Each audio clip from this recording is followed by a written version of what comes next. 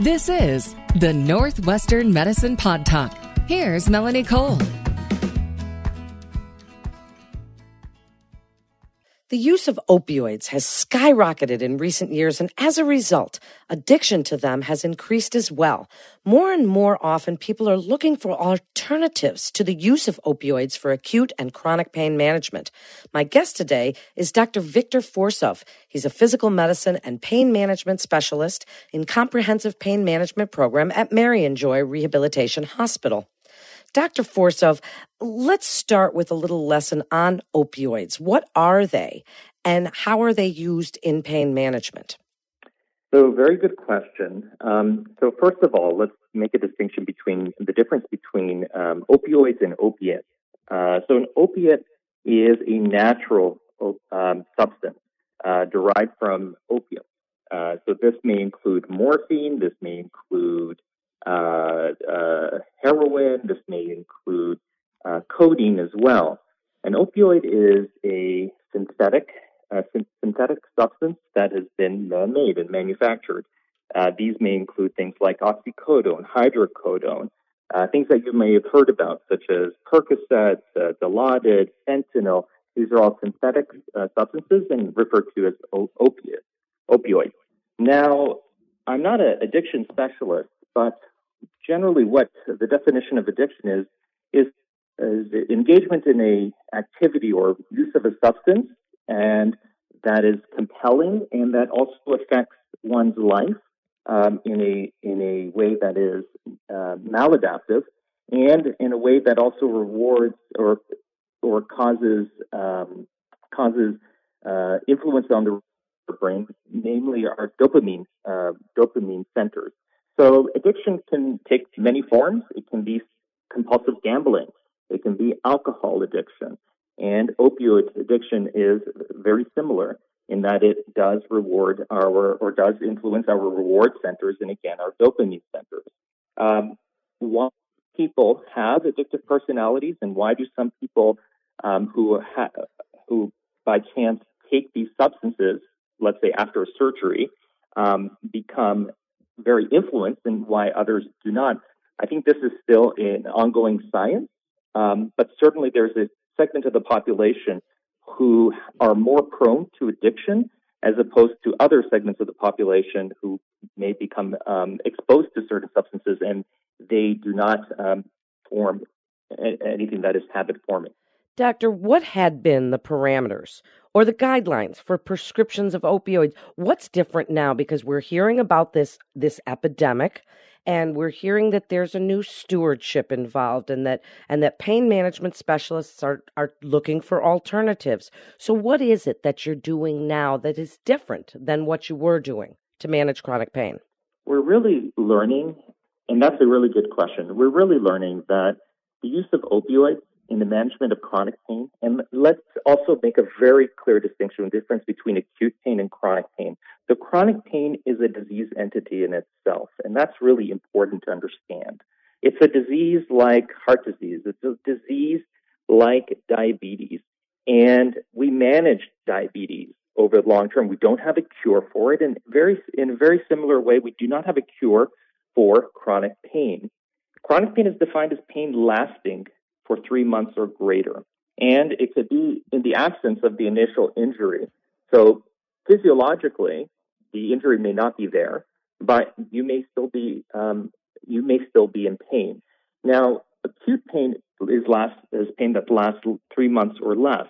Typically, let's say acute pain is after an injury. You sprain your ankle, you are in acute pain, or you had a surgery, you are in acute pain. And we've typically been utilizing opioids to manage acute pain. What the difference has been is that for the past decade, we've been managing chronic pain using opioids. The more and more data now has showed that the effectiveness of chronic opioid utilization for chronic pain in the long term has not demonstrated any significant improvement in quality of life or overall improvement of pain. And as we all know now, what is happening with our society with addiction and the problems with the opioid crisis, I think there is now a lot more pressure to find appropriate alternatives in order to really manage pain in a manner that really helps somebody's function, helps somebody's pain as well, without exposing patients to such risks as opioids have done so in the past. So then let's talk about some of these new approaches, because as you mentioned, acute and chronic pain being different and treatment for them is going to require multiple different approaches. So speak about some of the non-surgical alternatives to opioids for pain management, whether we're talking about injection or acupuncture or spinal cord stim or exercise, physical therapy. Kind of go through them for us, Dr. Forsov, and explain how they work for pain management as opposed to necessarily a prescription for opioids. That's a really great question. So I think what pain management should be, or in the view that I have for pain management, is I want to be able to help the patient be able to help themselves. The core for this, and if you look at sort of a hub and spoke kind of way of looking at this, the hub is really physical activity, exercise, and all the spokes are used as tools to support this. So first of all, what are appropriate medications? So you have the type of pain. If you have pain coming from a nerve, you should address that type of pain using appropriate medications that are effective for nerve pain. So there are medications called membrane stabilizers, such as you might have heard, Neurontin or gabapentin, Lyrica. Those are appropriate types of medications to address nerve pain. If you have inflammatory pain, you should use medications that address these inflammatory situations. So those are appropriate for those kinds of pain. And if you have central pain, meaning pain that you have after a stroke, for instance, then there are also appropriate medications that act centrally in the central nervous system that have a better effect. So opioids may not be the best choice for those kinds of situations. The alternatives are not just medications, but of course, really looking at the person as a whole. So let's look at biomechanics. What are the influencers that may be causing somebody's pain? If they have low back pain, we should look at things such as their posture, look at their leg length. Are they, look at how they're physiologically, how are they doing? Improving diet is really important, right? So if we have high sugar diet, this is pro-inflammatory. We should work on reducing all those factors. Now, I'm an interventional pain management provider, and there are times when appropriate procedures, injections, can really help. Again, these are not permanent solutions. These are temporizing. They're not changing the anatomy that's there. We're using this injection, such as things that you may have heard of, like an epidural or SI joint injection, or we may inject certain joints and put steroids in there. These are tools to help the patient be able to do the exercises, be able to improve their function, be able to lose weight, essentially giving the window of opportunity for the patient to help themselves. Now, there are some techniques that do allow for longer lasting pain relief. There are techniques such as radiofrequency ablation, where we can go to certain structures, and that may give 6 months of pain relief. But again, we're not changing the anatomy, so we have limitations. I really strongly encourage my patients to really take upon themselves the responsibility of changing their lives, changing their habits, improving their physical function, and using these techniques as a window of opportunity. And that's how I think we should really look at these procedures. Repeating them indefinitely, I don't think overall we're going to get a lot of success for many patients if we don't also change the core basic dysfunction that is influencing their pain. Now, There are other higher level techniques such as spinal cord stimulation, which is also becoming or has become a very useful tool for patients with sciatica, patients with low back pain. And the technology with spinal cord stimulation has also been evolving, and we are going through a revolution with spinal cord stimulation with the various types of devices that are available.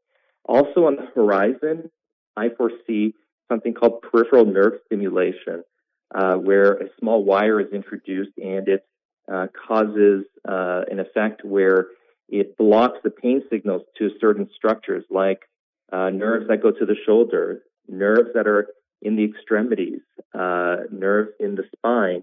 They may have great potential for us in the future. And it's an evolving field, and I'm looking forward to really being part of the future of both spinal cord stimulation as it evolves, as well as peripheral nerve stimulation as this field evolves. Doctor, as we're wrapping up here in a minute, what are some other ways people can help their own pain management? You've mentioned exercise, but speak about some of the alternative therapies that people might look to. And I mean, purpose in life, spirituality, they can all be a part of this whole program of pain management. But people hear about some stem cell and alternative therapies, and they're not really sure what they should ask, what questions they should ask to help vet those methodologies. That's a really great question. I think there's been a lot of confusion about what kind of treatments are appropriate. There are there is an emerging science with stem cells. For instance, I've been involved in a study utilizing a certain line of stem cells at Cleveland Clinic for low back pain, and this has been done very methodically. It's a very rigorous study design, and it has a lot of science behind it. What I would advise for the consumer at this point in time is to really stick with these invasive procedures that have been where you're introducing something into your body that has been at least been somewhat vigorously studied. And additionally, if they're FDA, then you know that it's been vigorously explored, and you can count on the fact that this has been something that has some merit behind it. I would just be a little bit weary about potentially exploring avenues where the science is not so strong at this point yet. It may be shown that certain stem cell treatments may be potentially helpful, but the science simply is just not there at this point in time. Really, the basics are important. So doing things such as, and you mentioned spirituality, things like Tai Chi, this is very helpful. Meditation, this is very helpful. Aerobic exercise is very helpful as well. It actually forms the core of treatment for conditions like fibromyalgia. And so we should really focus on these types of treatments and then utilize what we have, what we know does help to really enable the patient to take control of their pain. We have to be realistic. With chronic pain, we're managing. We're not necessarily every time be able to eliminate a person's pain completely. What we're looking to do is help a person improve their pain, improve their ability to do the things that they want to do, and improve their enjoyment of life. And that really is the main goal. And that is a great place for us to wrap up. Dr. Forsoff, what great information. Thank you so much for coming on, for sharing your expertise and explaining so very well. You're a very good educator. All of these different alternatives to pain management for people that may want to steer clear of opioids. So thank you again for joining us. You're listening to Northwestern Medicine Pod Talk. For more information on the latest advances in medicine, please visit nm.org. That's nm.org. This is Melanie Cole. Thanks so much for listening.